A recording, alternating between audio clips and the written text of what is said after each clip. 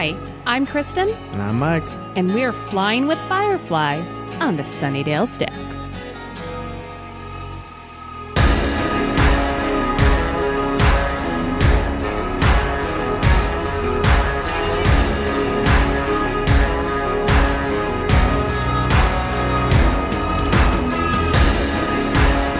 This is the Sunnydale Stacks, flying with Firefly, where every other week we immerse ourselves in a lawless verse populated by refugees from Earth that was, and navigate 2 episodes of Firefly. This week, we're exploring Out of Gas and Ariel. We asked, you answered, and Mike has no idea. It's a stacker surprise. Waka waka. Waka waka. And Out of Gas, Serenity breaks down in the middle of nowhere, and Mal orders his crew into the shuttles to go find help. Mm-hmm. Things turn scary very quickly when Mal is alone and quickly running out of oxygen. Oh, no. So I asked the stackers to send us their harrowing stories of being lost and or stranded. Oh. On Twitter, the Ginger Luke said, a couple of weeks ago, I was at a church camp and, after going out for the night, spent what felt like an hour, but was probably 20 minutes looking for our tent. Oh. I feel like this is a very, where did I park my car? Yeah. Where did I park my tent? Why does my tent have wheels? Oh, yeah, even worse in the woods because there's no, helpful, you're in level C, color orange, spot There's no talking robots? 27. You are in level C, section orange. Oh, you haven't been to the fancy parking lots downtown. I guess I haven't. Yeah, no, they got robots that talk to you. That's weird. Why do you need that? Just use your memory, people. Hannah said, so my story's in 2 parts. In 2003 and 2004, I went to New York with my school. That's really lost if it goes over the course of 2 years. Yeah, I mean, just wait. In 2003, she lost, quote unquote, her bag in the massive Toys R Us in Times Square. By lost, she put it down to pay and forgot to pick it back up, which I do so often. Yes. I should be very careful if I wear hats outside because, you go to a restaurant with a hat, it is just going to stay there. I'm going to put it down. Mm-hmm. I'll never see it again. Yeah. Scarves, forget about it. Well, and especially if it's something you don't always have, that's, I think, why everyone loses umbrellas, because you don't think, oh no, my umbrella, if you just thought you might need it and you ended up not needing it. That's why every Lost and Found has 10 umbrellas. I don't purchase umbrellas. I get them from Lost and Founds. Hannah says, obviously, with the bag having her passport in it, she got a little rattled. When she got it back, she decided to walk to the meeting place, only to be picked up by a teacher on the way, and they thought she was lost in general, not that she was just taking extra time to go get her bag. So then in 2004, she went back with the same teachers. She and 3 others got in an elevator to go down and meet their teachers after dropping off their bags. The elevator got stuck mid-floor for over an hour. Oh, no. The teacher's response when she was freed was, I had money on you being in there. Yeah, their own little bottle episode. Oh, that would have been great. Yeah. And then Megan said, my 2 girlfriends and I were driving down to North Carolina to look for apartments. She was going to start school there in a few months and thought it would be a fun road trip. The route from Ohio to North Carolina is basically mountain back roads, and there's several stretches with no exits for gas or food, which they learned the hard way. So cut to about 9 p.m., they are somewhere in the West Virginia mountains, and Megan's gas light comes on. She thinks, no biggie, I'll just stop at the next place, because she assumes, hey, I'm not in a slasher flick, and had just passed a bounty of gas station exits. So, of course, they proceeded to hit one of those no-exit stretches and quickly realized they were going to run out of gas soon. Needless to say, they panicked. Breaking down in the night in the middle of mountains was less than ideal. She ended up pulling off and happened to find a small 2-pump gas station, but the kind of gas station that horror movies use to warn dumb teens of the dangers of camping. It had flickering overhead lights and everything. And they even had an encounter with a creepy backwoods guy who had as many teeth as he had fingers, who told us how 3 pretty young things like us ought to be careful in these parts. My only question, how many fingers did this guy have? Because I feel like that's also a thing. He might not have all those fingers. I mean, fair. Thankfully, they got the fuck out of there with a full tank of gas and did not get axe murdered in the woods. Oh. Do you have any good stranded or lost stories? I'm trying to think. Being stranded. I think I might have talked about this on the podcast. That I had to, in high school, call my mom to bring me pants. Yes. Somebody stole my pants. You weren't lost. So just like... I was kind of stranded, though, because I couldn't go anywhere because it was like, well, you can't take those costume pants home. So it's kind of like, oh, I hope mom gets here soon. Because otherwise, I can't go home. I'm going to have to live here in costume pants forever. That's your new life. Congratulations. This is my life now. You wanted to be an actor. Now you're stuck in the school theater forever. I live in the theater. I'm the phantom of the auditorium. So I can only think of like twice where I've been lost or stranded. Once in high school, I was dating this guy and he and his friend decided that they wanted to drive downtown one day. And this was like, we live in the suburbs. We did not come downtown very often. We did not know our way around. I don't think we had a set schedule. It was just like, we're just going to drive downtown in his shitty car that like is a death trap. You should not take it on the highway. And we ended up getting lost. And first we were on the far south side, which if you know anything about Chicago, if you're going to go on the south side, you should know where you're going. You shouldn't be three teens from the suburbs looking real doe-eyed and stupid. So eventually we got the fuck out of there and ended up on the far west side where the only thing we could see around us was a bunch of porno stores. And to this day, I wonder where that was. I know. We found it. To this day, I'm like, I don't know where the fuck that was. Yeah, because, I mean, that would have been like the waning days of porn stores being a big enough thing to have like a district. Yeah, like late 90s, early... Yeah, what was that? Yeah. But the one that my family is fond of telling was we went to Hawaii on a family vacation one year. And I was all about going snorkeling. My family is very much the type of vacationers where they don't want to leave the hotel pool and they just want to lay around all day. And I'm very much an activities person. I want to do all the most touristy, annoying things. So I wanted to go snorkeling. And you get on this boat and they drive you out to this, like what used to be a volcano. And it's like sunken. There's just kind of a half crater there. And the boat didn't even have the front of it didn't have a deck. It was like a piece of canvas that was like half dipped in the water. So it was kind of like laying in a hammock. Okay. I drifted off to sleep very quickly with the rocking of the boat and I was very comfy. The sun's beating down. And while I fell asleep, no one thought to wake me up during the safety protocol speech. Oh no. I was having a great time. So during the safety protocol speech, they talked about how far away from the boat it was okay to swim. Yeah. I missed all of that. So the boat gets to this crater and it's just jam-packed with other snorkel boats. Like this is all this place is good for. And they're nose to nose, all of them. And my family didn't want to get in the water. There were sandwiches on the boat. They're like, we're just going to stay here. You have fun. So it's like, I guess I'm snorkeling alone. That's fine. I'm fine with that. So I get in the water and immediately surrounding the boat, it's a bunch of other snorkelers. There's no fish. Like I came to see like fish.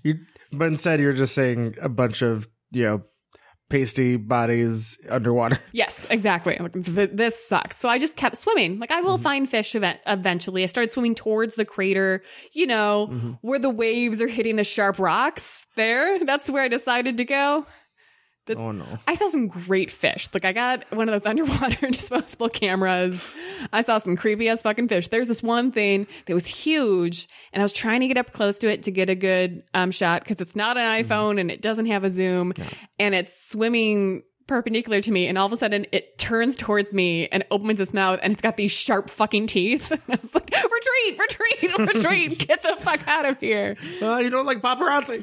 So I feel like I had not been in there that long and all of a sudden somebody taps me on the shoulder and I look and there's this guy wearing snorkel things and he's pointing up to the surface and I'm like, no, I don't know who you are, creep. Yeah. Like I'm from Chicago. I don't fuck with strangers. Fuck off.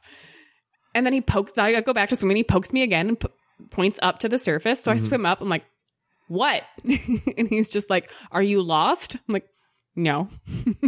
I know where my boat is. It's just way the fuck back there. Yeah. And he's like, we've been looking for you. I'm like, oh. I don't really recognize you, but apparently you were the captain of the boat. That's good. So he's like, we have to go. You have to follow me. I'm like, I really felt like I just got out here, but okay. So I follow him back to the boat. My dad is about ready to have a heart attack. Apparently, I've been out there for a long fucking time. Wait, did you fall asleep underwater? Is that what happened? Maybe. Yeah, they had been sending out people to search for me. My dad thought that I had drowned. And I had delayed the boat. So everyone was pissed off. And like, they're trying to book it back to shore as fast as possible because they've got another tour to get on. And everyone else has things they're going to do with their vacation. And they were giving the kids turns to drive the boat. And everyone's taking a turn. And I line up. I'm like, okay, I want to drive the boat. He's like, no. So to this day, my family still tells a story about that time I got lost in Hawaii. I'm like, I was not lost. Yeah. I was having a great time. Yeah. I was not aware of protocols because nobody thought to wake me up. Nobody woke me up, and y'all didn't want to come in the water. Yeah. I had a great time on that trip. So let's take off with the Sunnydale Stacks and voyage into Out of Gas.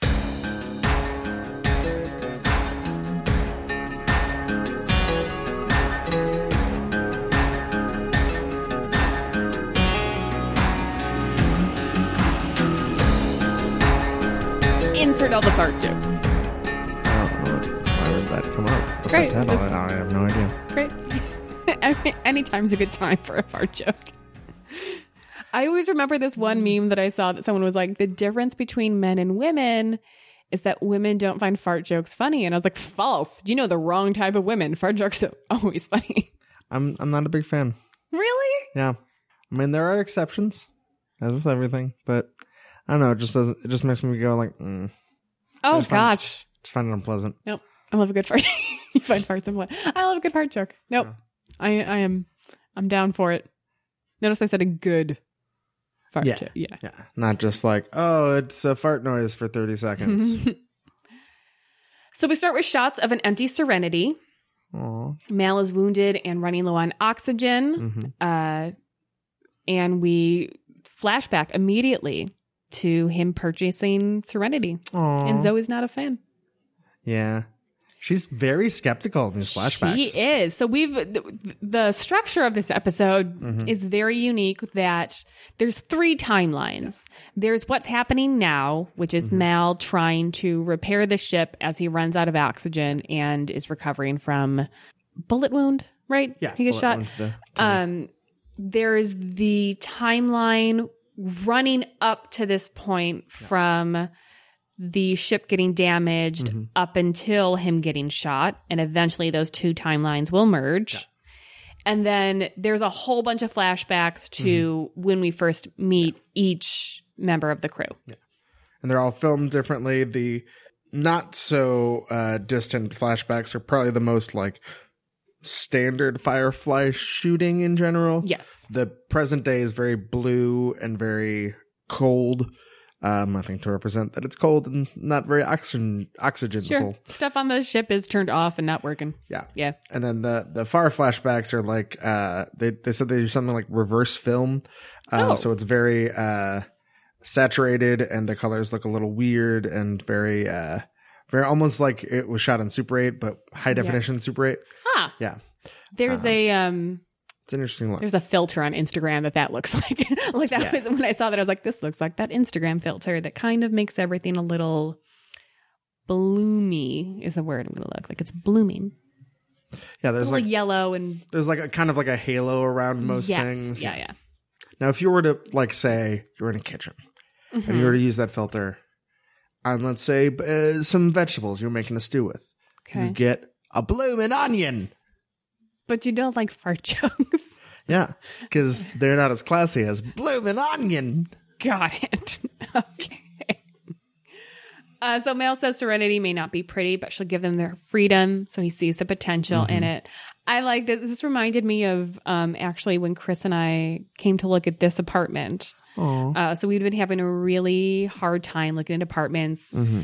Everything was awful. Like everything we'd walk in and be like, nope, just turn around. No. And getting very frustrated. And when you're apartment shopping, you've got that deadline of your leases up. So there is a lot of stress with it. And this one, I had just walked by and saw the for lease sign. So I didn't know anything about it. I had not seen pictures of the inside at all. And we walked in and the people who were currently living here were there, which is always really awkward. That is awkward. That it's like, okay. So they're like playing a video game. The place is a mess. Like there is shit everywhere. Literally. And it just looks like they haven't thrown anything out ever. Like just garbage sitting around. And so, you don't want to talk about the apartment while the person that's trying to rent it is there. Yeah. So we're just very silently and slowly walking from room to room and looking in closets and looking at, at all the stuff. And we don't say anything. And we just tell the guy renting it, like, thank you.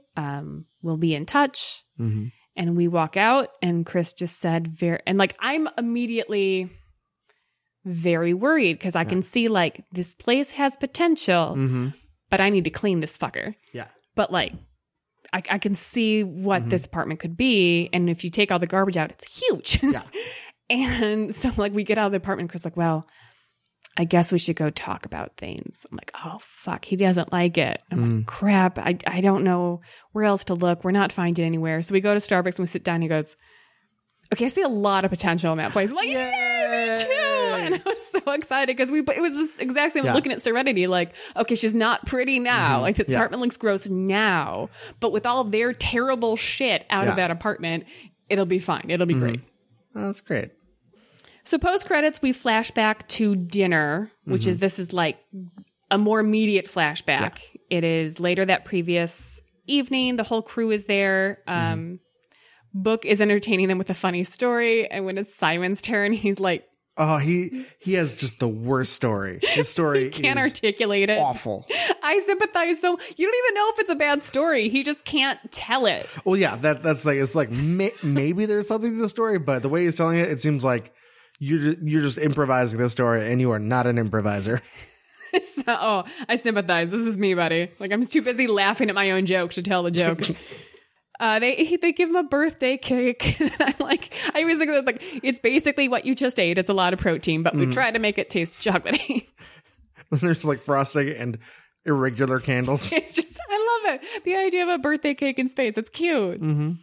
Like that River says to him, there's no such thing as a birthday in space because time is relative to a planet's orbit around the sun. Like, that's actually true. Why are you how are there dates in space? Star dates. Come on. But are they all in the same galaxy?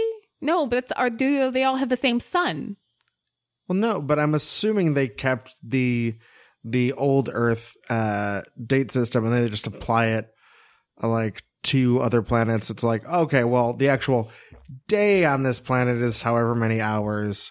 We know that, like, I'm sure they do like complicated math to keep it all together. Sure. To be on the same, because like otherwise it would be impossible if like you had one planet that goes around really fast. So like a year is actually 3 months, and then another one that where like a year is, 20 months, and then you just said like, oh, I'm 16, I'm 37, and they're the same age. Like, I'm sure they have a standard, and crazy. It's probably based on Earth that was. So there's an explosion. Zoe saves Kaylee, but in the process gets hurt. And then Mal saves the day by closing the doors just before the second explosion. Which was a practical effect. Really? Yeah. There was really like a fire in that hallway, and it was actually Nathan Fillion closing the door. Oh my God, I hate it. What did we just... Chris and I were just watching... The House. It's a movie with Will Ferrell and Amy Poehler. Oh, yeah. But during the credits, they were showing like bloopers, and they actually lit Jeremy Renner's sleeve on fire. And I got so stressed out watching it. Like, I understand there's a bunch of safety, but like, if as an actor someone was like, so then we're going to light you on fire, and like, I don't think so. No. Well, I hope it wouldn't be day of like, oh, by the way, you're going to be lit on fire. By the way. I don't know why does the soup commercial need me to be lit on fire? It's Progresso. It's their new campaign. don't think it's a good campaign. We need to make soup more edgy. Making it as dangerous. This is a really smart plan that Mal opens the bay doors, which sucks all the oxygen out, therefore sucking out the fire. But the key point of it is it's sucking all the oxygen out. Yeah, I mean, I think it's a good plan because especially they don't know what the start of the fire. So, I mean, for all they know, they can just restart the engine. Sure. And everything will be fine. Right. So I think the priority there, is to get rid of the fire that could kill everyone immediately. It just sucks that it also grabbed all that air on the way out. I'm immediately just like a fan of the scienciness of this episode. That like I understood what River was saying about birthdays, and like I get the science, and then like I understood why opening the ship to space would work because science. Yeah, you need the three elements. Oh yeah, fire. You love that triangle fire. That triangle of fire. And it burns like a triangle of fire. That's the song. That's it. It's really interesting, his leadership skills here. So you've got Zoe in sickbay, and everyone's freaking out, and he's so great with Kaylee that she's freaking out, both about Zoe and Serenity being shut down. And he doesn't bark at her. He doesn't order her around. He's very calm and soothing, but also like not to be like babying me, like, but you have a job to do and I need you to do your job so that we can get moving. But then with Wash, I don't know how I feel about it. And that's not to say I feel bad about it. It's just to say I don't know how I feel. Like so Wash is obviously very emotional. His wife is potentially dying. And Mal is trying to get him to go up and see if he can get Serenity flying. Part of me feels that he's doing this to say, like, you need to get out of this room. Yeah. You're not doing yourself any favors by being in the doctor's way and by freaking out over Zoe. So I need to distract you by getting you to go up to the bridge. But also I need you to go up to the bridge practically. Yeah. Do you think both things are true? I think so. And I think his approach in being so aggressive about it is knowing Wash well enough to know that, like, he's not going to be able to gently coerce him because of how much he cares about Zoe. And he's not going to be, like, rational about it. He needs to kind of, like, get at him at an emotional level. And the only way to do that, when obviously you can't, like, appeal to, like, oh, come on, it would be great if you did it, because he's obviously top priority is Zoe, is to hit him from that, like, angry emotional place to get him into that kind of state to then go. So I think it makes sense to me. Yeah. It's like maybe a little cruel, but I think it's definitely for the best. I feel like I would like this part better if we saw Wash getting in the doctor's way. Oh, yeah. Because it does kind of feel a little bit like he's having the same reaction any of us would have. And it doesn't seem like whatever Wash is going to do is not something that Mal's incapable of doing. And yeah, Zoe might die. Her husband should be there. But yeah, if I feel like if we saw Wash getting in the doctor's way and becoming a hindrance, I would appreciate more Mal recognizing, like, he's got to go. That. Yeah, I get that. It's never bothered me because, I mean, it's always just on the logical point of, like, we have very limited time. You're not helping the situation by being here. Obviously, you know, the doctor has to save the person who is injured and might die otherwise. Everyone else should be doing whatever they can to help. And you're one of the only other people who I feel like does have some technical skills, like Kaylee, that might be able to do something else, even though Mal obviously has some because he kind of helps come up with that idea later. But it's kind of like, no, we don't have the luxury of grief right now. Yeah. And so it's never really bothered me, but I understand that it might have been made it a little clearer to have something to kind of motivate it a little bit more clearly. Yeah. So we get a flashback within a flashback to Wash's job interview. That mustache. You know what's crazy? I was listening to commentary and they made it sound like that wasn't in the original script, which, like, then what was the whole, like, oh, there's something I don't like about him. Just like, oh, it's funny that she didn't like him, but now she does. I feel like that bit is completely made by him having that mustache. Oh, I've never, no. I've always just considered about like there's just something about him that rubs me the wrong way. Not just something about his personality, not the mustache. I have always 100% read it as like, this is the mustache scene. Oh, no, I think it's funnier if it's, I mean, you've never had that thing where like someone's just kind of irritating you and you don't realize until later it's because you like them. I get that. I think it's funnier if it's a mustache. Okay.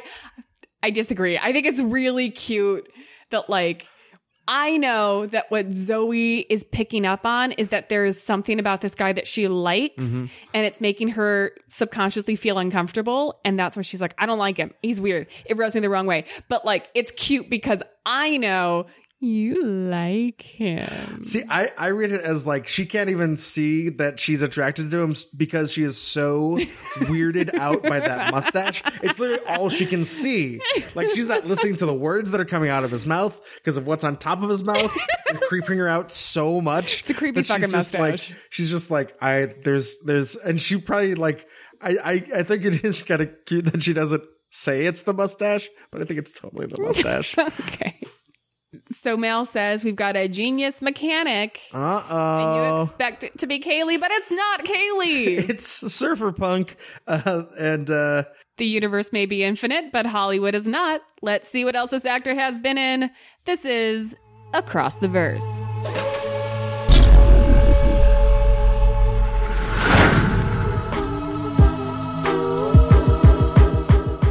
So I'm a little disappointed. I didn't find any direct Whedonverse connections, but there's like 2 degrees connection for the actor Dax Griffin. That is so his name. Yes. It looks like that was his alternate character name for this scene. Nope, like when you sent that to me, I was just like, no, that's his character name. What's the actor's name? So I can Google it. Nope. He's wait, now I'm forgetting if it's Bester or Wester. I think Bester. Bester. Yeah. He's Bester in this. But some other also a stupid fucking name. I'm Bester. It's something like a 13-year-old thing is like a cool name to name a character they created. It's Bester. Oh, I thought you were going to say it sounds like, I'm the best. Well, I'm Bester. I'm Bester. Wait a minute. You think that's the origin of his name? Yes. His actual name is like Hank. Canon, yes. I'm Bester.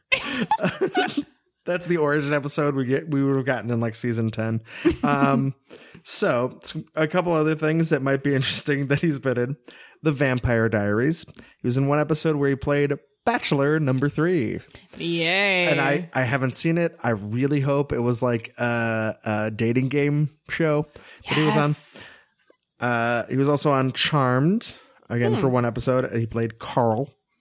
Brimstone, I actually didn't mark down if this was one episode or more. It was a very short-lived show. It's kind of supernaturally. And I think you might be able to guess what kind of character he was from his character name on the show Brimstone. Wolfie. Oh, okay. I don't know for a fact he was a werewolf, but I'm pretty sure you're on the show Brimstone. Your name is Wolfie.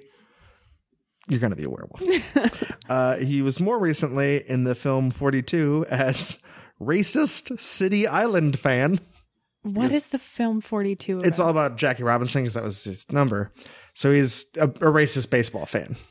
Probably the most colorful, yeah. That sounds really terrible now I say it out loud. Racist City Island fan is a very interesting credit. But his connection that's like one-off from something in the Whedonverse because it does connect in the Marvel Cinematic Universe, of course. Avengers, very big Joss Whedon film. He plays young Hank Pym. So if you've seen Ant-Man or Ant-Man and the Wasp, there's scenes with Michael Douglas when he's a younger man. And those are done partially by like capturing Michael Douglas, but there's also a guy there. And especially I think for like far away shots, I think is how they do it.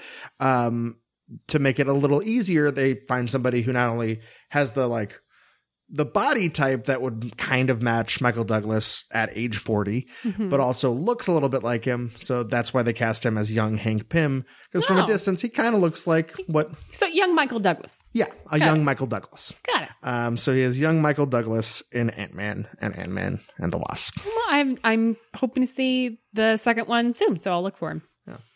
Well, if it's Michael Douglas and he's young, there he is. Bester. You should just scream out Bester when that happens. But like stab him. Bester! So with Wash gone, Zoe's heart stops. And oh my god, she misses one. This isn't funny. It's not a funny moment. Well, we know what ends up. So Mal shoots adrenaline directly into her heart to revive her. And then we flash forward to Mal giving himself a shot of adrenaline. So I love the crazy structure of this episode, like the 3 different timelines. It's never confusing to me. Yeah, it's always very clear because they visually make it clear, but then also like they sequence it very well. And they really do such a good job of giving us exposition in like a really great way that makes it very interesting. If you think about what happens in this episode, maybe it wouldn't fill a full episode, but like because we have all these introductions to these characters, and it's not I always want to see more of it. And then the way that they use the small flashbacks to give us information that we need in the current timeline, that like Mal isn't having a conversation in the current timeline. So he can't talk. We need to see it visually. So they show us visually adrenaline. Here's what it does. And then immediately cut to right now, him giving himself adrenaline. Like, absolutely. Got it. And of course, it further supports the theory that Mal has a superpower, and that superpower is being injured. It is. He doesn't heal, really. He just like is able to be injured very well. He's Wolverine. But it's not like he gets better real quick. He's just like, I'm not getting worse. He's unbreakable. Unbreakable. So we find out that the catalyzer blew, which is interesting because this is what Kaylee wanted to replace earlier in the season. You should listen to your mechanic. It means that they have no life support. So the air that they're breathing is the only air they got. Yeah. Simon and Inara have a nice scene here. I like that they get a little moment here. Yeah, you don't usually see them together. And I like Simon's little line of like, it was my birthday. Aw. Because it would be very easy for that line to seem prickish, but it's really not. And it's not whiny. It's just like, we were having a good day. Because that's the thing. He makes it not about him. It was like, oh man. Yeah, I'm so sorry. This was a nice thing. And then it's not. River and Book have a nice scene together, which I always love the two of them together. It's a very cute dynamic. And she tells him, don't be afraid. You're afraid you're going to suffocate. Freeze to death long before you suffocate. Well, that's, I guess, some kind of comfort. It's funny, but it's also like, again, I like what they do visually. After this scene, you start seeing people wearing bulky sweaters on top of their clothing. And they never say like, it's because we're cold or it's now 6 degrees colder in here, Captain. Yeah. So Wash is angry at Mal. He says, you took us so far out of the way that no one's going to find us and we will die. Like, it's useless to put out a beacon. He's being real pissy. Yeah. Mal tells him to boost the signal, which, but all that's going to do is interrupt someone's navigation. They'll be forced to stop and find the source of the signal. Oh, shit, your idea was good. Yeah.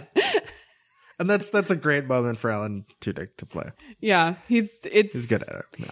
Even though it's a serious moment, and this is a very serious episode, his comedic timing, he always finds the exact right delivery. Fun thing they mentioned in the commentary about this is that this scene was like written like right before they shot it.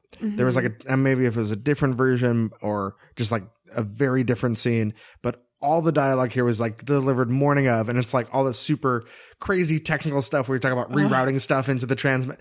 And they said that the frustration actually worked really well for Alan Tudyk's performance because he was just legitimately really frustrated that he had to memorize all this incredibly technical dialogue very quickly. Totally on purpose.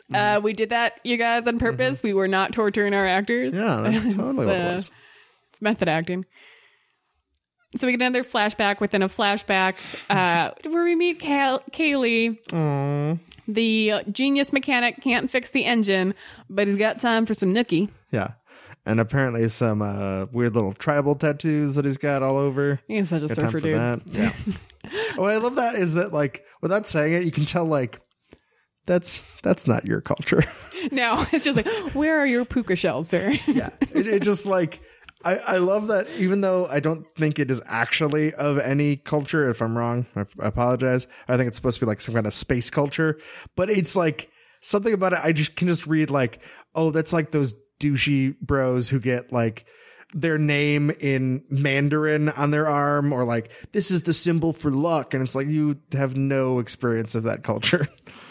So he tells Mal, oh, it's going to take us like 2 weeks to ship out, blah, blah, blah. I can't fix it. And Kaylee's like, nope, you're wrong. Got it right here. In fact, I'm going to make your ship run better by connecting this part to this part. And we're done. You can do it.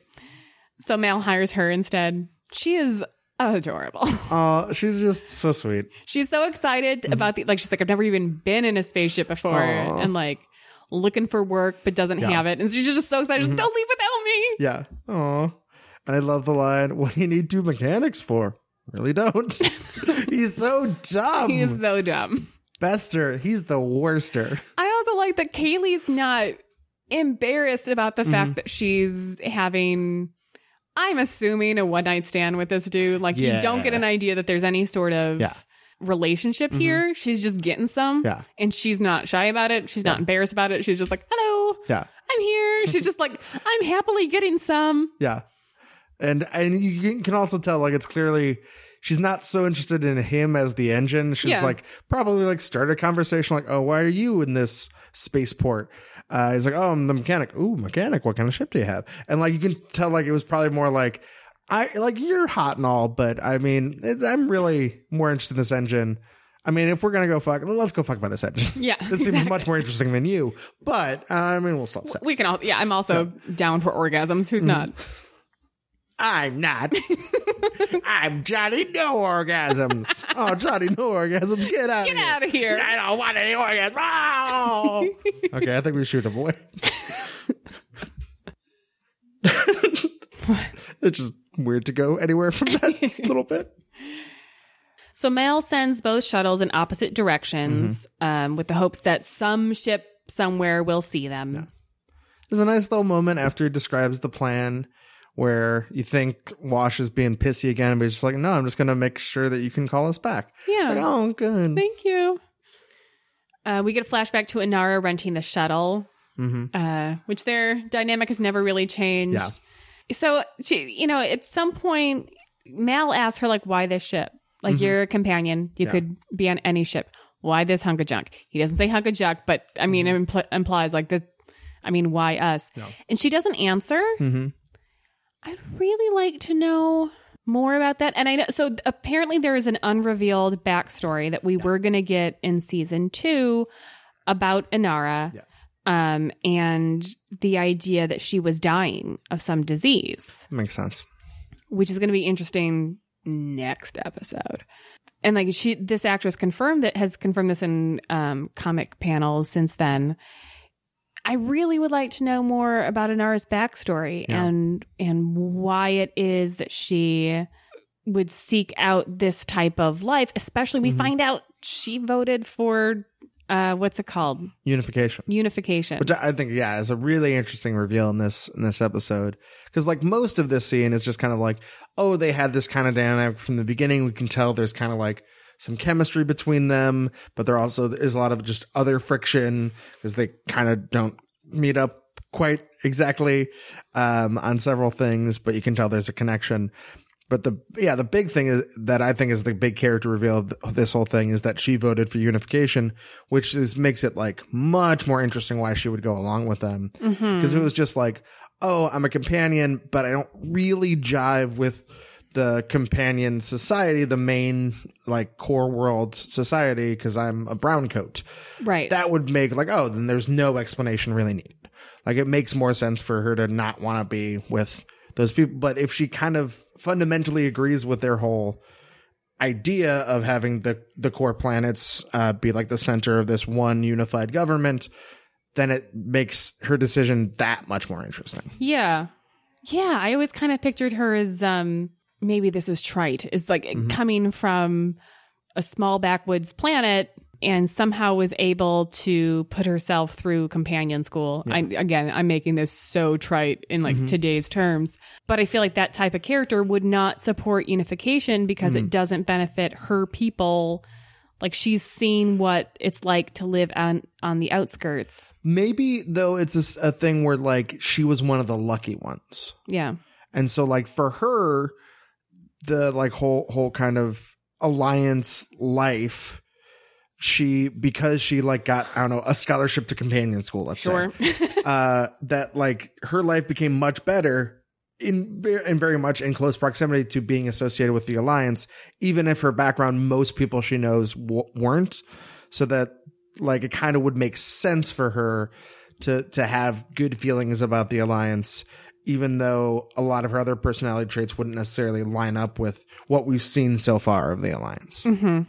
So this links to Mal and Inara talking in the recent flashback.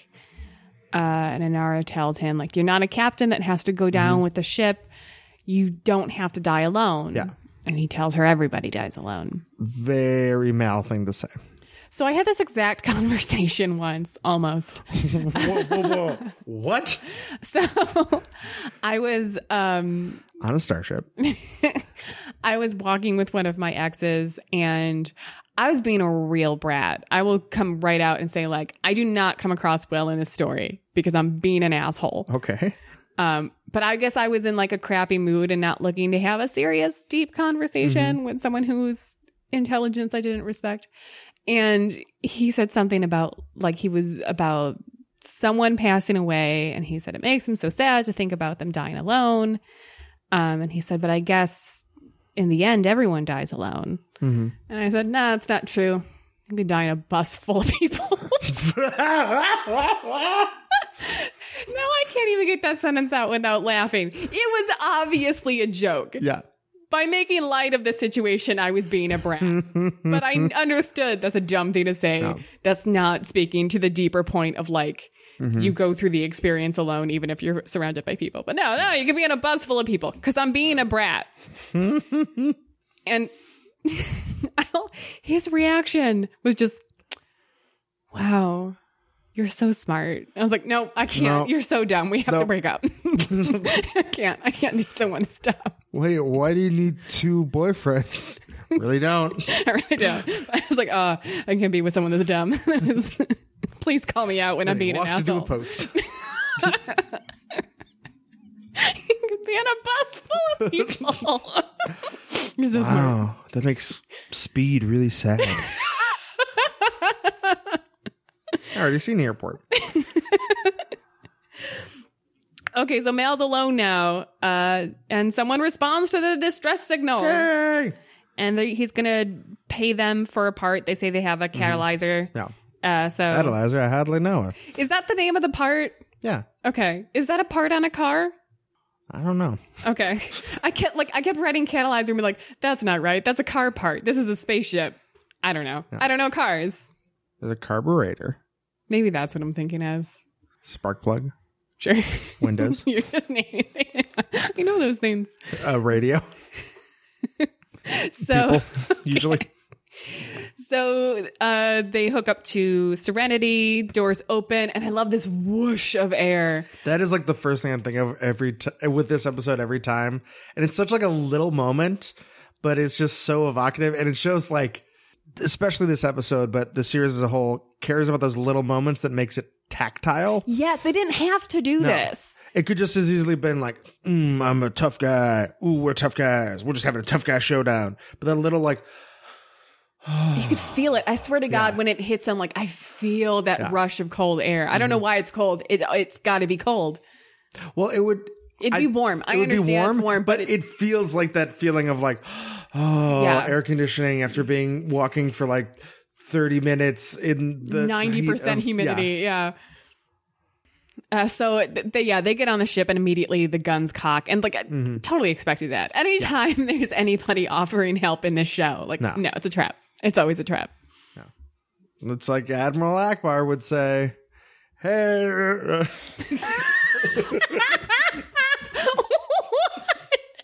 Okay, Kermit. Hey, everybody, listen to my friend Admiral Akbar. Ready, Mothra, the spies died for this information. It's like he always says. Yeah, sure. That catchphrase. And then Kermit said what? Kermit said, hi, everybody, listen to my friend Admiral Akbar. Because they're both Muppets. Effectively. My stomach hurts. Have you seen there's like a mod for the GTA 5 where you can play as Kermit the Frog? No. It is hilarious because it's pretty well done where like his arm movements and leg movements kind of match up pretty well and the guns don't even look that crazy. It is in his hands. It's pretty hilarious. I don't play that one, but I often watch. I will sit next to Chris as he plays, and I'll read a book. I'm definitely making him download that. Yeah, that's awesome. So we get Jane's meet cute. This is such a great scene, and it just fits Jane to a T. So he's actually like the adversary. Like there's a bunch of thugs holding Mal and Zoe at gunpoint. And Mal just offers him more money. Yeah. And I just love it because it's like very clear these three thugs, they have like the jump on them, but they're all real dumb. Yep. And Mal and Zoe are very smart, and you can get into like almost immediately like, oh, we're going to be able to talk our way out of this one. This is fine. Yeah. Oh, their banter is great. They're like, 7%. That seemed low to you? Zoe, I'm paying you too much. Yeah. Like, oh, you get your own bunk. You have to share a bunk now?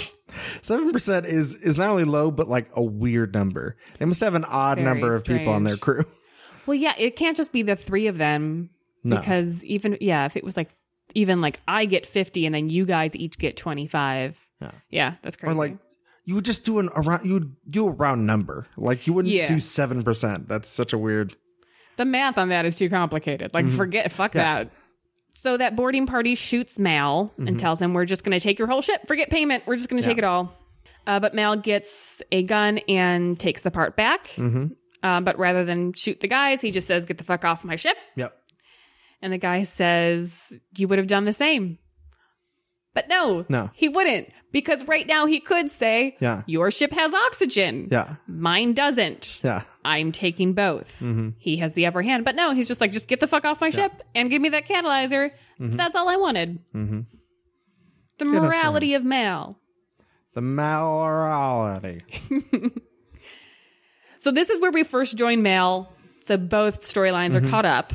He attaches the new catalyzer. Speaking of things attaching. I love the little like edits of like, okay, now we look at the blood where we first saw Mal. Then we see the blood by the infirmary. And now we're in the engine room to like, just in case you guys didn't figure it out, we're in the timelines have connected. Yes. This is where we've been. This is where we are. Yes. And it's just beautiful. It's just a beautifully shot episode. Yeah. So he's too weak to call back the shuttles. He passes out. It's so close. He gets so close.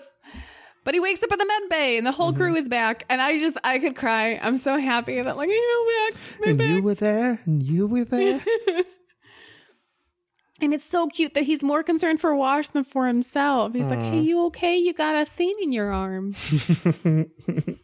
Because Wash is giving him blood. And Wash is just like, yeah, I do. It's just so cute. That's fucking cute. Like, yes, it is. I'm sorry. So I didn't acknowledge it was cute. So it turns out Zoe ordered them to turn around and go back for Mal. Aw, good for her. I'm so sorry. I disobeyed orders. And he starts to pass out from, you assume, either the lack of blood or the meds. And then wakes himself up and goes, y'all gonna be here when I wake up? Aww. And we end with a flashback to Mal purchasing Serenity. Which is really nice because it's a nice little like sweet twist where you thought, oh, they're the voiceover you heard earlier where it was the guy selling him his spaceship. You thought, oh, this was his pitch for Serenity, but then you find out, oh no. Yeah. No, I just saw Serenity this and it's like, that's my ship. Yeah, he was trying to pitch in this big ship and he turns around and sees Serenity like, nope. It's a really dumb looking ship too. It's just like a big tube. Oh yeah, the really tall one. I hate it. It's awful. Oh, it's a gross ship. I hate it. Okay. I know I usually ask this first, but I just got to talk about it. How much I love this episode. Oh my God. It's so good. Yeah. Okay. So Okay. Yeah. Okay. So what I love about this episode is everything is 100% so in character. Yeah. Like if you think about this episode cannot happen if Zoe is there because there's no fucking way she'd ever let them off that ship. It is so in character for her to save Kaylee from that fire. Yeah. It puts her out of commission. The second she wakes up, nope, get your fucking asses back to that ship. Yes, because that's what Zoe would do. And all these sweet character moments are so touching because they are so in character because not a single person does anything we're like, well, that was weird. Yeah. It does a great job of both like establishing and exploiting the characters and what we know about them in just a really beautiful way. It's structured just fantastically. And one thing that I found really interesting is how much of the episode, like, it wasn't all like fully formed. Like they originally had the idea of, what happens if they get stranded out in space was like the initial idea. And then after working on it for a bit, they decided to put in the flashbacks. And at some point they realized that it was actually a scheduling thing why they had to make part of the story that Zoe gets knocked out because Zoe, the actress Gina Torres, was getting married.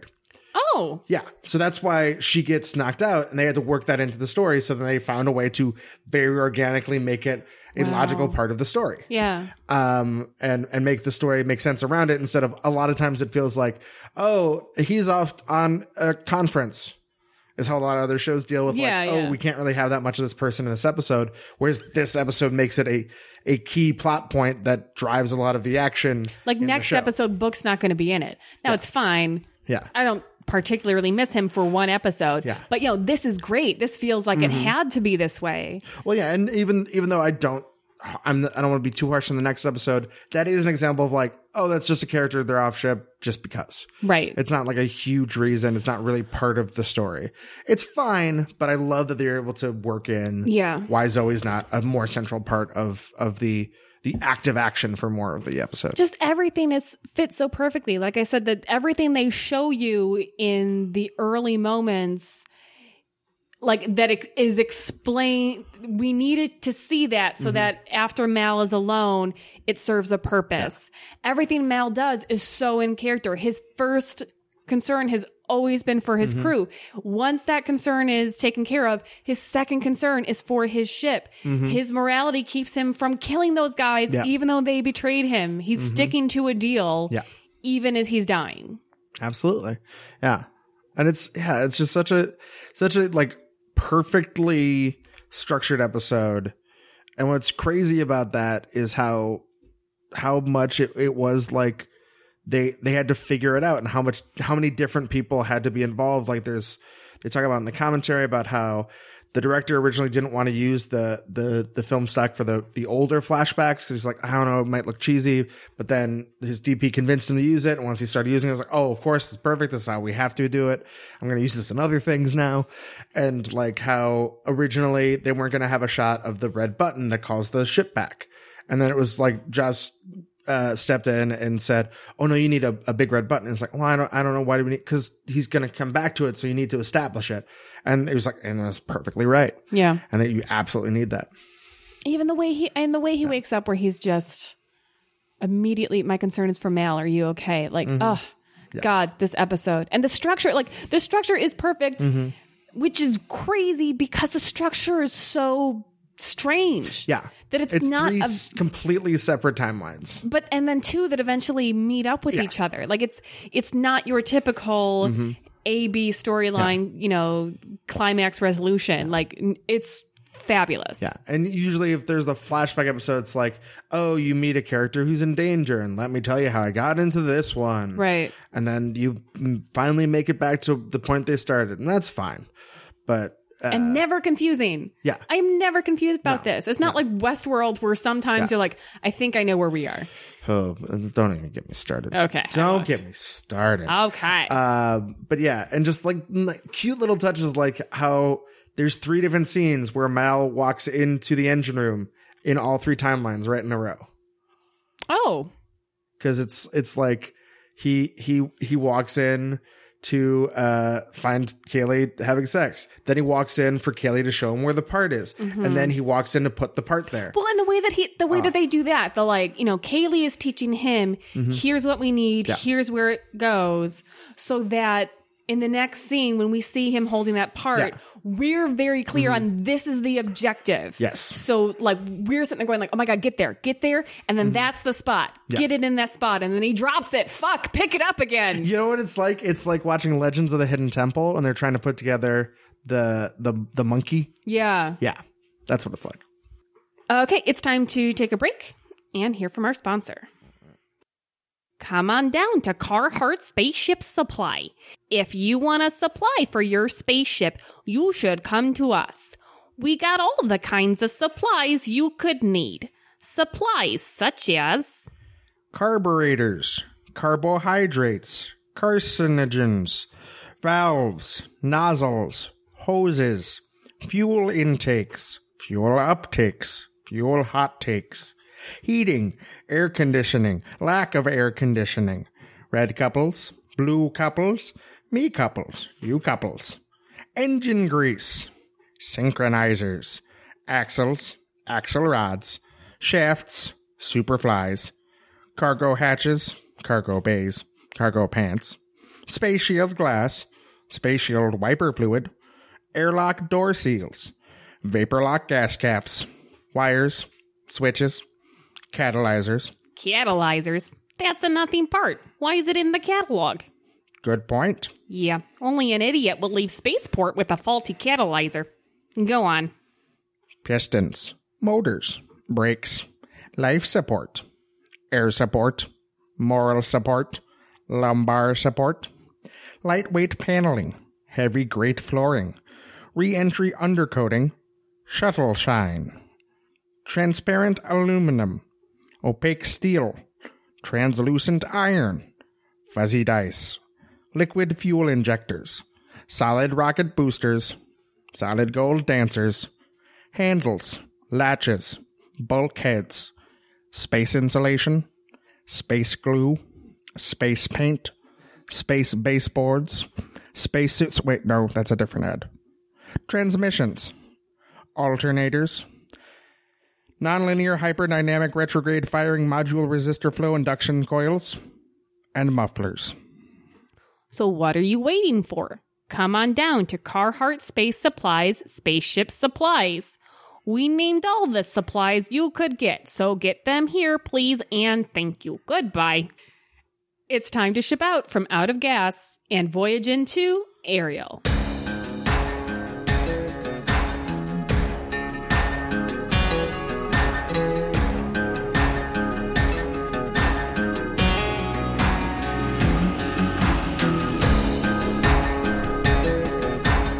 But not in that creepy DeviantArt way. Look at this stuff. Isn't it neat? What did you think? My collection's complete. Wouldn't you think I'm a girl? The girl who has catalyzers. Oh boy. Look at this trove. Treasures untold.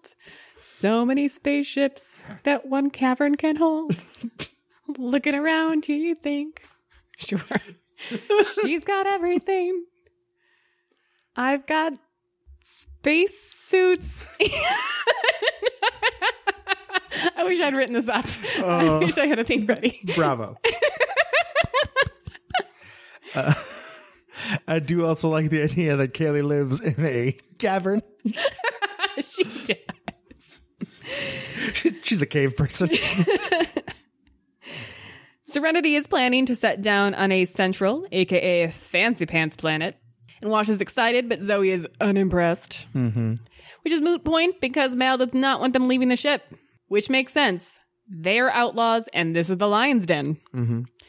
That's a mixed metaphor. I'm sorry. They're outlaws in the lion's den. The lion is really into the law. He flashes his badge.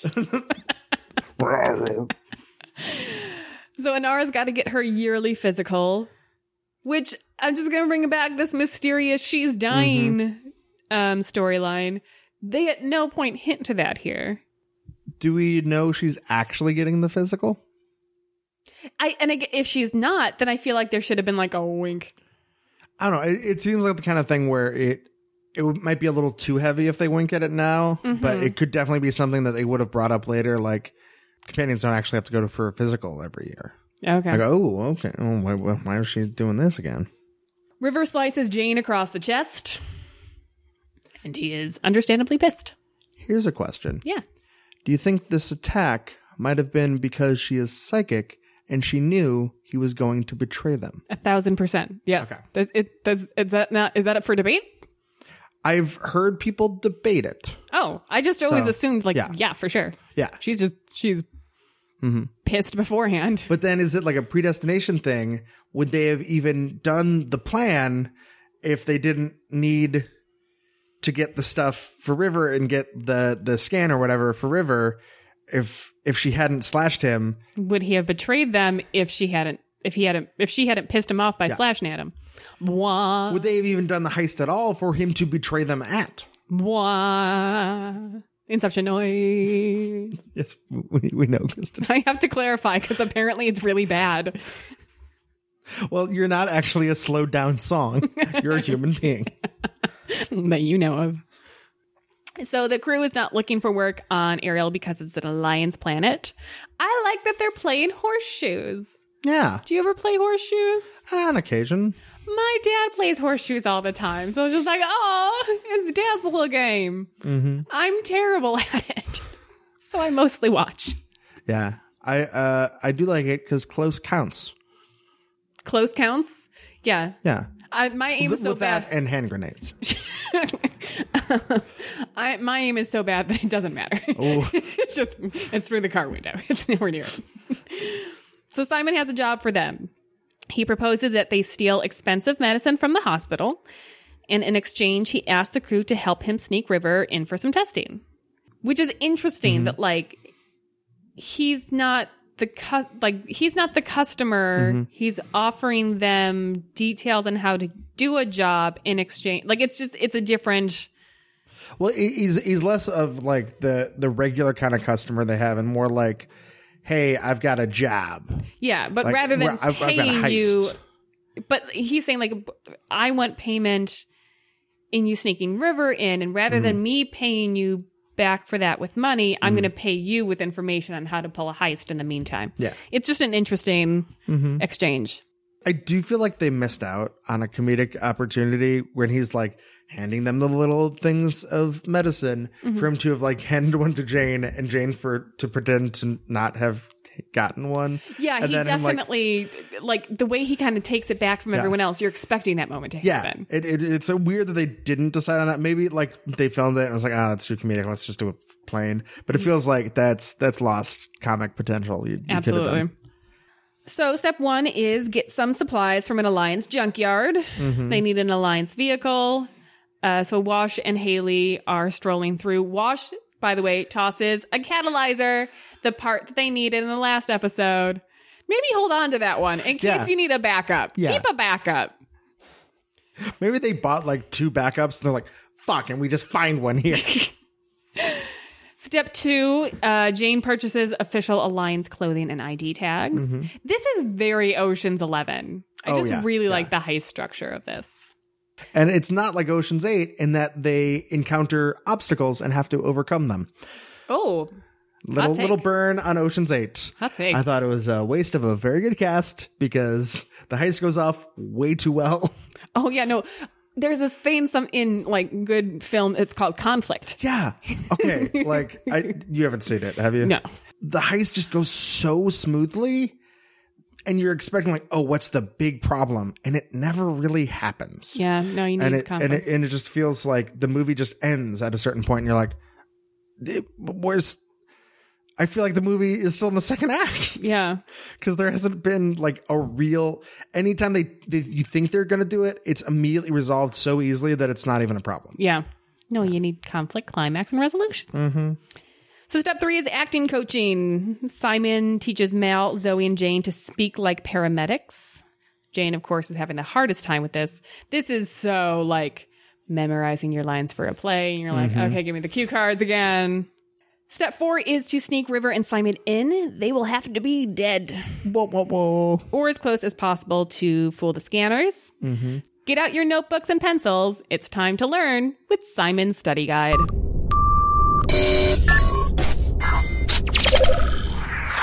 Simon and River take something in this episode to make it seem like they're dead, just as Juliet faked her death in the final act of Romeo and Juliet. Spoilers. What real-life concoction could cause these symptoms?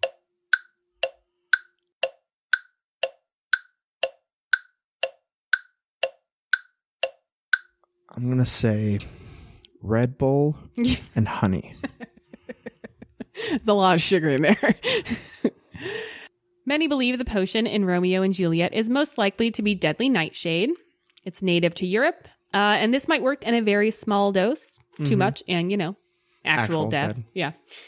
Nowadays, Veronal is a powerful hypnotic used as a sleeping aid and could render the patient so deeply asleep as to mimic death to the untrained eye. And it's really convenient because it's Veronal. They actually did name it after Verona. Ah. Uh-huh. This could work in Firefly, but it wasn't invented until the 20th century, so it is not what was used in Romeo and Juliet. Unless Verona was like super advanced and they hid it. Oh, there you go. Yeah. Maybe it was part of the Montague and Capulet feud.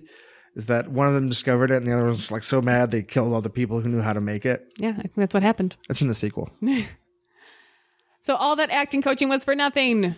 When they bring the quote-unquote dead bodies to the hospital, intake don't give a shit. Yeah, just put them in work. I kind of love this. Yeah. And it's like when it's any, administrative job that like, I don't care. Yeah.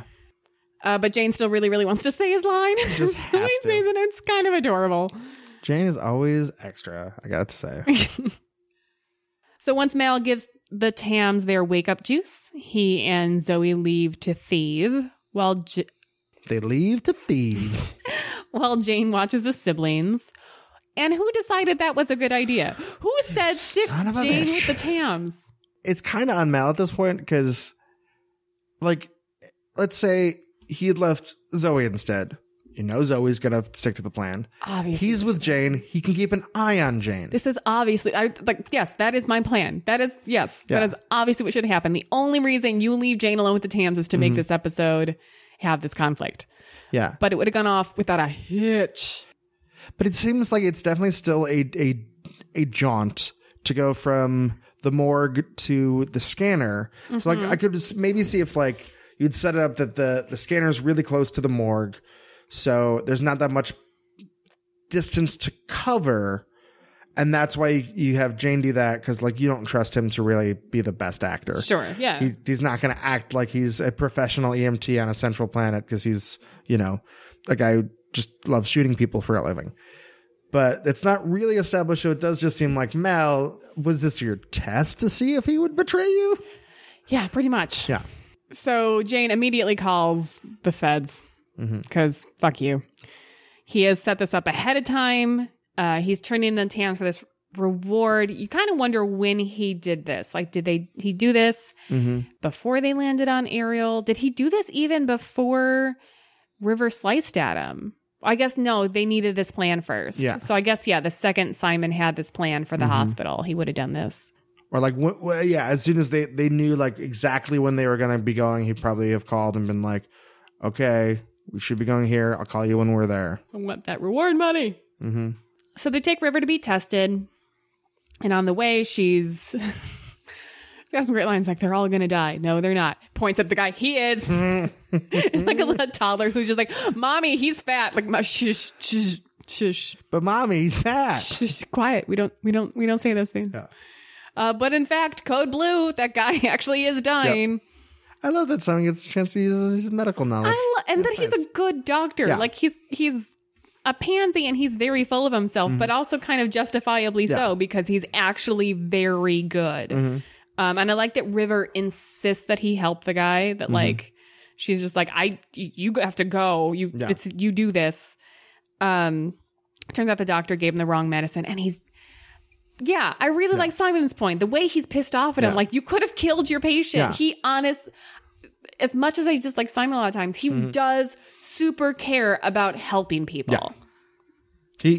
And that's the thing is like, you have to account for, he had a very privileged upbringing and he was, perfectly bred to be a great doctor in a fancy hospital, and he would have been great at that. He probably would have done some pro bono work even. But he could also have gone through all of that and not given a shit. Yeah.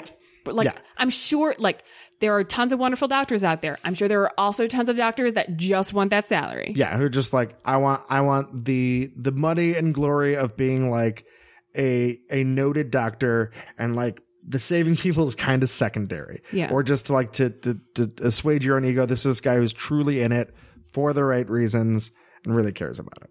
Zoe and Mal take the Gurneys to loot, but they are stopped by a dock because they're going the wrong way. What is this dude's problem? He's just a real asshole. Because even the just feel like, I got turned around. Like, even if you want to get snippy and be like, well, don't let it happen again. Yeah. Why the fuck do you need their badges to make a big deal out of this? So Zoe zaps him with the paddles. Good for her. Which is, seriously good for him. They need his identification card because theirs don't work. I do like that. That's, again, what Ocean's 8 should have done. They encountered a problem and they had a unique solution that wouldn't normally have been available. Yeah. So River's brain scan, they opened up her skull and cut into her brain over and over. Ugh. He says they stripped her amygdala, which Simon describes as a filter in your brain that keeps your feelings in check. Yeah. It's the thing that lets you push fear or anger to the back of your mind so you can keep on doing what you have to do. Yeah. And he said by them stripping that, she feels everything. Yeah. She can't not. Ugh. Science check. Yeah.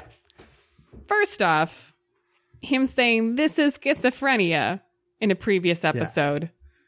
Yeah. No. That's just no. Maybe in space, schizophrenia means something different. It's just a no. That was really, really off. We're just going to say that.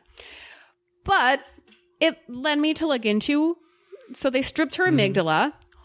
What is the amygdala and what does it do? So the amygdala is responsible for the perception of emotions like anger, fear, and sadness, as well as controlling aggression. Yeah.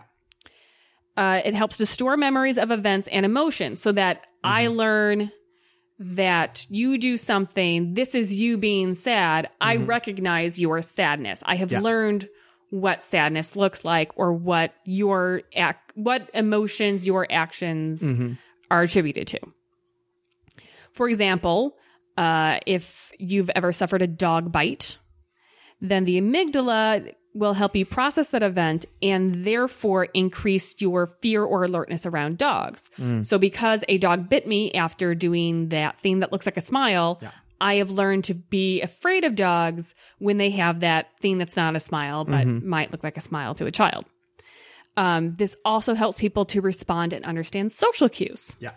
So that's basically the opposite of what Simon says. The amygdala allows us to feel fear and remember what scares us. It doesn't make us push it to the back of our minds. Stripping it, therefore, would make you fearless.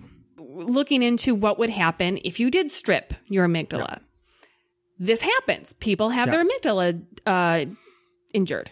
They lose the ability to recognize external cues that would tell a normal person to be fearful. So, for example, if Simon began yelling at River in anger, she would not understand that he's angry. So we do see her be fearless, for sure. Later on, we're going to see her fight incredibly well. She hangs off a spaceship and thinks it's beautiful and is not scared at all. Even when Jane is mad at her in this episode, after she slices him, she does not look afraid of him or anything. She's just kind of more curious. Yeah. But the idea of she feels everything or that she's unable to put it's inaccurate. So there is a genetic condition that causes this. It makes people's amygdala not work. And those people don't know when to be scared. So for example, they will play with snakes or get really bored during haunted houses. Okay. So it's kind of they're not feeling that fear. They can't. because they can't recognize that they should be. Well, maybe, yeah. I get what you're saying with it being stripped. Maybe it's more of a thing where it's not like they remove so much of it that she can't feel the fear, but maybe it's something like they removed enough of it that it got kind of mixed up. And that's why, like, sometimes she has, like, the fearlessness because, like, her amygdala is not working right. But sometimes, like, things have the improper reaction because those connections have been miswired because stuff has been taken out. Yeah. And reworked. But, yeah. Yeah, it seems like they probably just oversimplified for the sake of time. It's always kind of bugged me because I'd always heard that was inaccurate, and it's... So I decided to look into the science. The more you know. Ta-da! Maybe they meant the space amygdala. The space amygdala. So River and Simon are arrested. The detective Jane was conspiring with arrests him as well and is taking the reward money for himself. You son of a bitch. Son of a bitch. Dirty cop. Mm-hmm. They do have a pew-pew gun. Yeah, I don't like it. You know, I like that it's like in the future... the idea that, like, if a cop needed to suppress you, they wouldn't need to put a bullet in you. Mm-hmm. So this is like a sonic boom, like directed at your chest that, like, just knocks you down. Yeah, it's something about it just seems a little too science fiction. I know that's kind of weird to say, but, like, it doesn't seem like how that gun would actually exist to me, which makes it, like, less fun in the Firefly universe. It seems too Flash Gordon and not, like, Mission Impossible, if that makes sense. Yeah, I like it because the idea that the police would have this, that like nobody else would have a gun that suppresses you with like a sonic boom. Yeah. But like if you were trying to give police non-lethal ways of suppressing a crowd or a criminal, I like this. And I like the fact that we only see Alliance feds on an Alliance planet with weapons this fancy. Yeah. Mal and Zoe get back to the ship, but the others are not there. This is resolved very quickly. They listen to police chatter. Yeah. They assume they're talking in code. They assume that code means they've been arrested. So they just decide to check the security center because that seems the logical choice. Mm-hmm. All of that is fine, except it definitely works. And it's just like, we had no other way of getting them to the security center. Yeah, I guess it could have been as simple as they somehow just see them being caught. Or even if, like, no one was speaking in code and they just listen to the police chatter and they say... But I think that would undermine how, like, high level River's thing is. Okay. So I think that's part of why they want it to be in code is that, like, oh, this whole, like, secret Blue Men Group project is like such a big government secret, heavy deal that even Alliance feds who don't really understand it still have to use code words. Yeah. Yeah. Simon doesn't realize that Jane betrayed him, and it's so sad when he like thanks him for trying to defend them. Like, oh God, no, he turned you in, bud. Yeah, that's pretty rough. So River here is ranting about Christmas. Mm-hmm. Do you think she's just ranting, or did you see a bigger meaning here? Well, no, because they don't show any sort of like Alliance vehicles. Like my immediate thought was like, oh, maybe like the police lights. Yeah, I was just waiting for this to like, oh, that's why she was talking about Christmas. And I was like, oh, maybe I'm real dumb. I didn't check. I didn't see anything. Yeah, I didn't notice anything this time through that like it has a greater meaning for me that I've found. Jane and Simon attack the officers by ramming their shoulders into them because they're all handcuffed. Mm-hmm. This is some like a cool fight scene for that reason, that they're restricted in that way, but still giving them a good one too. Yeah, really could use crazy fighting River here. Yeah. She's just like, yeah, they got this. Like, I'm a little damsel. I don't like it. I do like how Jane has to do like a whole bunch of stuff, and then Simon's just like, I know how fucking the human body works. I'm just gonna kneel on your throat until you die. He kneels on his throat until he dies. That's fucking savage. Yeah. Holy shit. I don't think I've ever caught that before. And I'm watching like, fuck, Simon, you're just like kneeling on the guy's neck. Yeah, it's like crazy badass how like he's just like, I am going to kill you because I'm a fucking doctor and I know how. Jane snaps the other guy's spine, and here come the hands of Blue Men. They are very upset that the Fed talked to the prisoners at all. Like Dee said, I didn't even question them. I just asked them like their names or something. Yeah. Basic questions. Yeah. And the hands of Blue Man take out a device that looks a little bit like a sideways Men in Black. Neuralizer? Yes. And it starts humming, and that dude is bleeding from everywhere. Fingernail. Like you see things in movies of like Outbreak where people are bleeding from orifices. Nose, mouth, ear. Yeah. I've never seen the fingernails before. Ooh, that was rough. It also made me realize that because they do this again and it like affects like the whole room. They can't be human then. Yeah, I always kind of wondered like what the reveal of Blue. Are they robots? Are they some kind of like genetically altered beings? Why does this device not work on you? Yeah. Is it because they're wearing gloves? It's like, oh no, they found out one weakness. If you wear gloves, our weapon is useless. I think you find out in the comics at least that like it's not gloves. That is that's their hand. Oh, okay. Like when they're like their whole arms are blue. Wait, does it explain anything else? Or I don't remember. Okay. So River leads them away, and they end up at the same door as Mal, which I'm fine with. I feel like that's her psychic powers telling her where to go. So back on the ship, Jane and Mal are hiding the medicine. Mal whacks Jane with a wrench. Oh, that's a big-ass wrench. Pretty brutal. Jane wakes up in, it looks like the airlock. Yeah. I love too, just like again, it feels very tactile where see him wake up and he's just like, doot, doot, points at the walkie-talkie and you like hear from the walkie-talkie. There's something like very tangible about that. And in a way, like a lot of other spacey things don't feel that tangible. What, like, you know, the feel of like having a walkie-talkie type thing. In your hand. Sure. Yeah. Yeah. That like, oh, I can't hear you because you're on the other side of this thing. Yeah. Yeah. I like that. Mal knows that Jane called the feds. This is where Jane says the money was too good. I got stupid. Yep. Mal tells him, you turn on my crew, you turn on me. Because Jane kept saying, like, it's not like I did it to you. And Mal says, no, you turn on my crew, you turn on me. And then Jane has this moment where he says, look, after I'm dead, make something up. Don't tell them what I did. Well, and it's very telling because he has like a moment where that's kind of humanizing a little bit before that, where it's like, ain't no way for a man to die. Where it's like, at that point, he's not even saying like, no, I should live. It's like, don't do it this way, not this way. He's like, just, if you want to kill me, just shoot me. But this is a terrible way to die. That doesn't turn Mal. Yeah. It's the next moment that does. Yeah.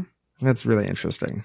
I think it's because when he accepts that he's going to die and he says, just shoot me, but this ain't no way for a man to die. Yeah. There is a level of shame there in accepting that, like, okay, I'm going to die. But when he says, like, even after I'm dead, I care that these people don't know what I did. There's just a different level of shame. He really understands how terrible a thing he did. Well, and that's like a little less selfish than like, ain't no way for a man to die. There's something where it's like, it could also very much be like, I'm scared of dying this way. I'm just pleading to like for some kind of mercy just for my own sake. Right. But with like accepting that he's going to die and basically just asking for like, please let these people think I wasn't as bad as I was. Jane's not all bad. There's something. He wants to be good. Yeah. Some part of him wants to be good. Yeah. So he lets him back in, tells him, next time you decide to stab me in the back, have the guts to do it to my face. It's such a great line. Oh, that's great. And then Simon has new medicine for River, and we end on kind of a happy note, thinking that, there's some potential for health with her. Yeah.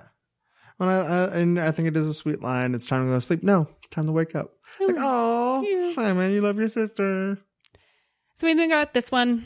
I think it's a solid up. I think it does go down a little bit because it's right next to like one of the most perfect episodes of it's not so only hard Firefly but like TV. I gotta follow out of gas. Fuck. Yeah. But I think it's a really solid up. It's fun heist elements, some good character moments, some of the best effects. Like, and they merge stuff really well. Like, there's the part where the Helivac thing, you can see it's like CGI when it comes in, but then there's just like a slight cut to a different angle and it's the practical thing in the set, which I think is just a nice, when you do those like subtle ways to blend stuff together, that's really cool. they do a good job of making the story as big as they can with obviously like a Fox TV budget. Sure. That really adds to the feel of the whole episode.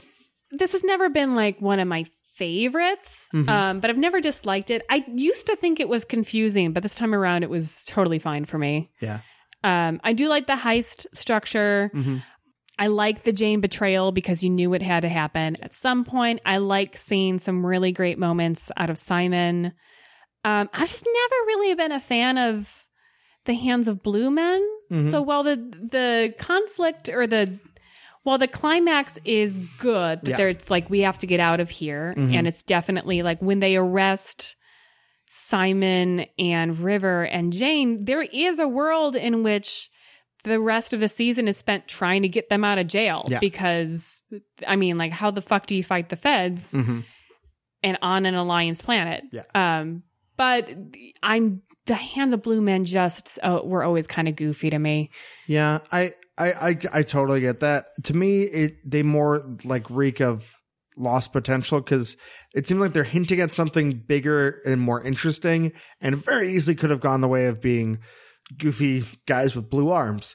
But it could have also been like hinting at like a bigger conspiracy, much like in the movie we kind of get some of that, and done in a way that is kind of interesting and adds to an overarching mythology that intersects in interesting ways with the kind of everyday stuff on the ship.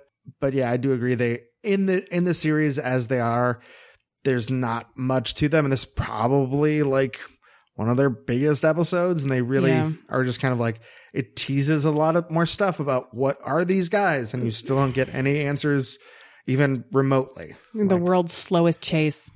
We're just kind of walking a little faster than usual. Yeah. Now it's time to celebrate some thrilling heroics with this week's Big Damn Hero of the Week. I feel like it's kind of no contest. Honorable mentions to like Simon. He does some cool doctor stuff. Sure. But I mean, it's got to be Mal. Oh, no. Really? No, you're wrong. What? Okay, so why Mal? Mal, because he is the one that decides to stay with the ship. He gets shot and has to do all that shit while being shot to save the ship. I think that's pretty heroic. It's Zoe.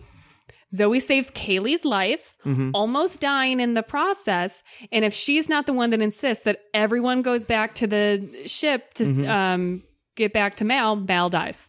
Her telling them to come back is off screen. So we don't know exactly how it went. From on-screen stuff, like the pushing Kaylee is heroic, but it's a very like spur of the moment thing. Mal has to like think out and like very consciously decide and push through to do the thing. So that's why it's more heroic to me. Because like, so it's like, I would argue that quick. If your instinct completely without any thought behind it is to put yourself in danger to save another person, that it's just such a part of you that you don't need any thought behind it, that's more heroic. But don't you think that having to push through like tremendous pain and adversity over a long period of time? A long period of time. It's like an hour. You try being shot in the stomach with no oxygen. See how well you do.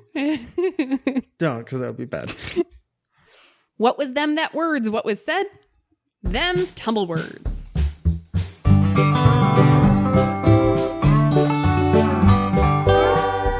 Who said the following quote? I believe we are the only sentient beings in the universe. And I believe that 500 years from now, we will still be the only sentient beings around. Flipper the Dolphin. It was Joss Whedon. Joss Whedon does not believe that there are aliens not among us. Nobody don't believe. Well, I mean, that's not a crazy belief, I don't think. Joss Whedon does not believe that there are aliens out there. He said, aliens, that's something everyone else has done and is doing. It's a great metaphor to play with, but it's not what I'm interested in. I'm really interested in you were there, you were part of this. And I think aliens take you out of that.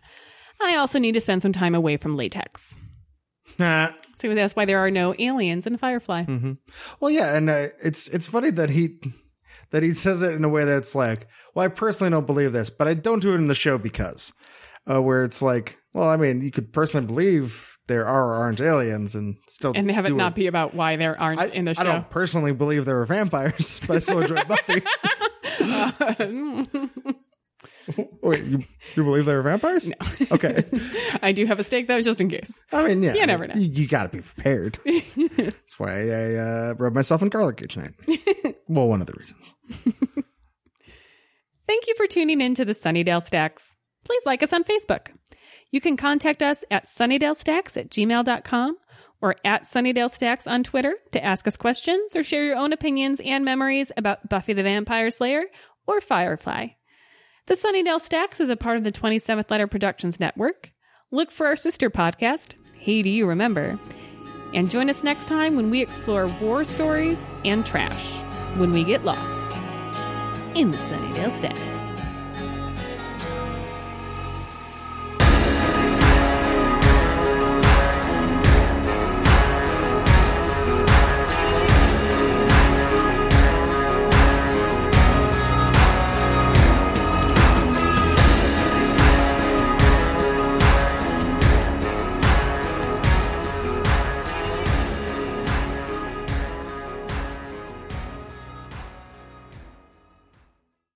And remember, you're never alone if you die in a bus. I'm Johnny Orgasms. No Orgasms. I'm back. Follow me at hashtag at Johnny No Orgasms. I don't know how it works. Get out of here.